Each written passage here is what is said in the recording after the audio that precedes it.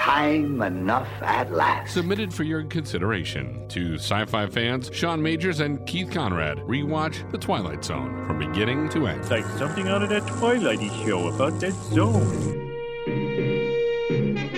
The picture of an aging man who leads his life, as Thoreau said, in quiet desperation. Because Harmon Gordon is enslaved by a love affair with a wife 40 years his junior. Because of this, he runs when he should walk. He surrenders when simple pride dictates a stand.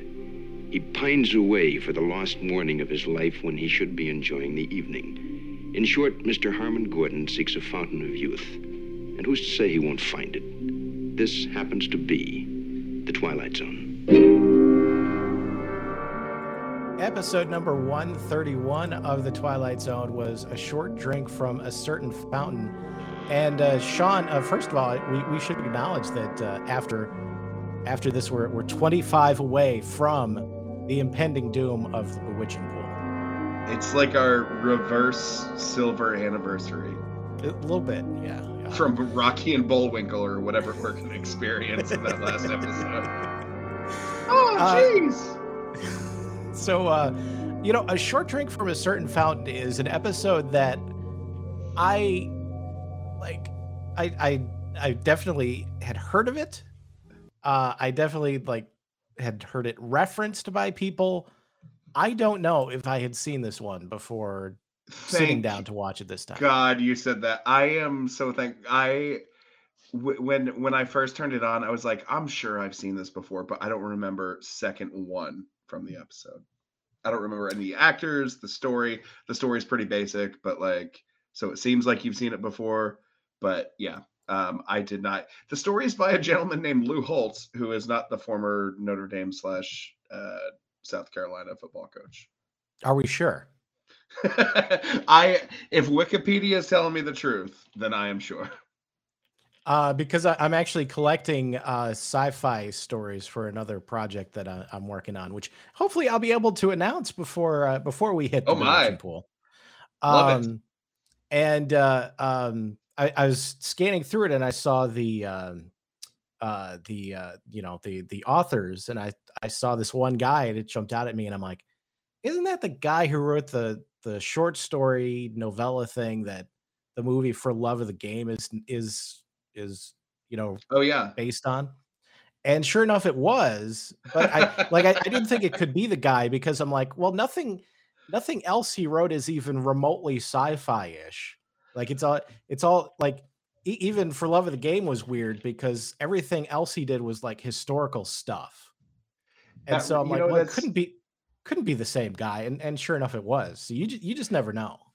It's really funny because I was actually talking to a friend earlier today about how weird it is that William Friedkin, director of The Exorcist, also directed The French Connection, Blue Chips with Shaquille O'Neal, To Live and Die in L.A., Rules of Engagement with Tommy Lee Jones, Jade, that weird erotic thriller in the mid-90s when Sliver was popular. People can do some eclectic stuff and it never ceases to amaze me.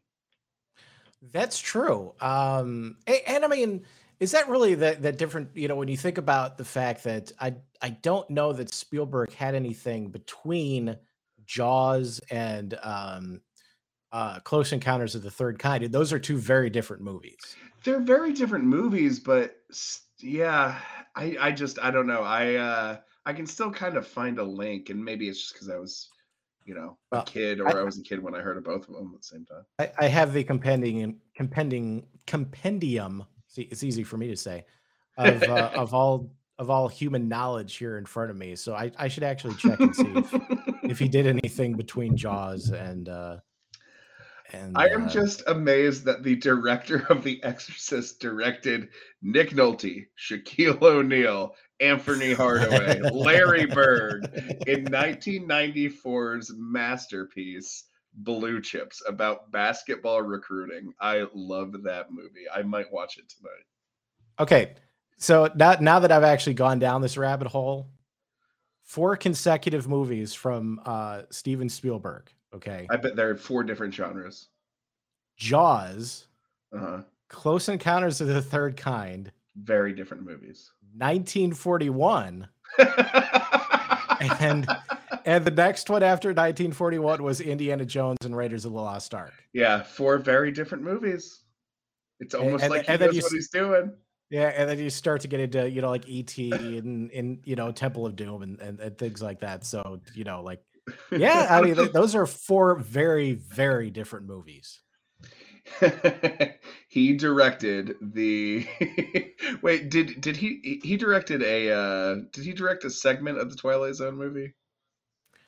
I mean, he kind of like organized the whole thing, but I forget if he actually did any of the 4. If he went from producing the Twilight Zone movie to like Forrest Gump. Even though that was Zemeckis. That was Zemeckis, my bad. Yeah, that was Zemeckis. And I think Zemeckis might have done one of the Twilight Zone things. Like I know Landis did, maybe and that's why Spielberg and Landis don't speak to each other anymore.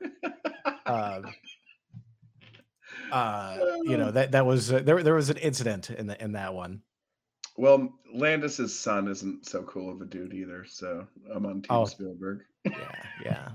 I mean, if I have to choose between the two of them, like I do loves me some Blues Brothers, but I'm definitely going to go with I'm definitely going to go with Spielberg on that one.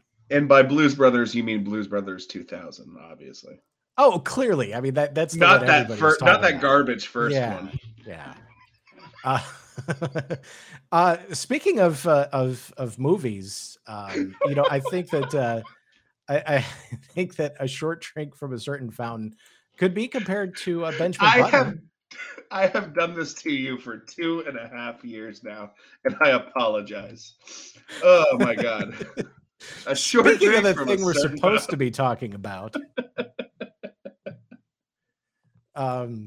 So I don't know if that occurred to you as well, but I definitely think of Benjamin Button when I saw this. Oh yeah, definitely. I kept bouncing back and forth from like, did they do a good job in the makeup or not? Right. And I landed on, I think they did a fine job for the time. Yeah, fine job for the time. I don't know if you remember this, but in the very early 90s, there was like a Stephen King miniseries thing called Golden Years, which was about a guy who was an old, and he ended up being exposed to like some weird scientific experiment went awry, and he ended up like reverse aging. That did slightly better than this episode, but Benjamin Button obviously did better than both. This one was far less ponderous and full of itself than Benjamin Button. For some reason, I always get Benjamin Button and Meet Joe Black mixed up. That's understandable. Yeah. Which, both Brad Pitt, 3-hour movies, boring as hell, whatever.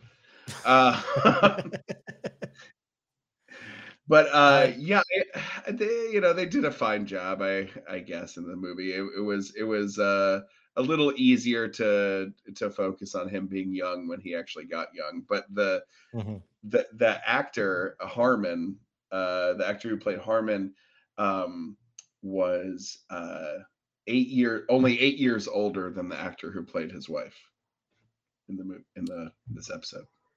That's well, I mean, some people are more youthful than others. And the actress that played the Flora, Ruta Lee, Ruta, is still with us. Oh yeah, so the list of actors and actresses that we've run into that are actually still with us is actually it's kind of short because obviously the Twilight Zone was sure. a while ago, but there's definitely some that are still hanging in there. 87 years young. Probably not still acting though, I would assume. She does have over 150 credits to her name.